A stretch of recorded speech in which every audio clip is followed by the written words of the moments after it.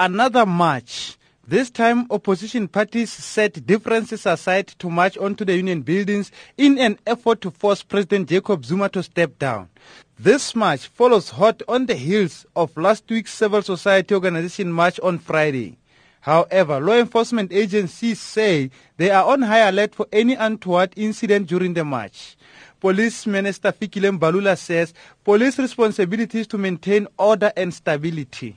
Our responsibility from the point of view of SAPS is to maintain law and order, irrespective. It's to maintain law and order. But primarily, it is the city of Tshwane, given the fact that not all the channels or what was supposed to be signed on was signed that declared the march illegal. We're ready for the marchers and for the people to march, but there must be a permission.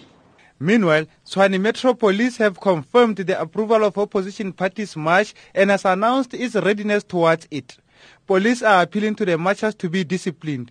Metro Police spokesperson Isaac Mahamba. We are appealing to motorists to please use alternative routes, or when they find themselves next to those areas, they should just be patient. Metro Police and SAPS will be deployed on scene just to try and assist other motorists. And we are saying again to the people that who are doing business or who are working around CBD, they should not panic. We are going to make sure that we deal with whatever situation that may arise. But again, we are expecting a peaceful march as promised by the organizers. Most businesses are expected to shut down their operations in the Pretoria CBD, particularly around Church Square, due to the planned march. Executive Director at Tshwane Chamber of Commerce, Chris Haitas, says businesses are going to exercise caution and close for the day. Any which way, business will be affected because travel around the business environment won't be easy. So that is automatic. But I pray that we will not have a disruptive march because in general, business will be adversely then, really adversely affected. Mary Ngema of Tshwane Barekisi Forum says they will protect their goods. No, we're not going to open, because if you open, the people will mess up our stock. Where are we going to get the money to buy another stock?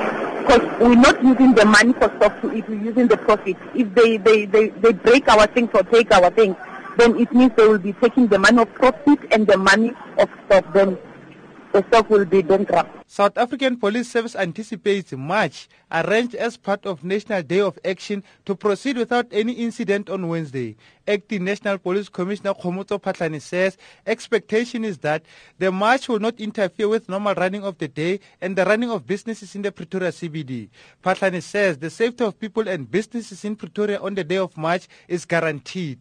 It's not holiday, so business will be operating, and as we are sitting here, we trust that people are going to be cooperating and there is no need to disrupt the businesses. It is a normal day. Attacks on journalists, if there is any attack directed at you, like any ordinary citizen, you are more than welcome to have the matter reported to the police. It will be investigated.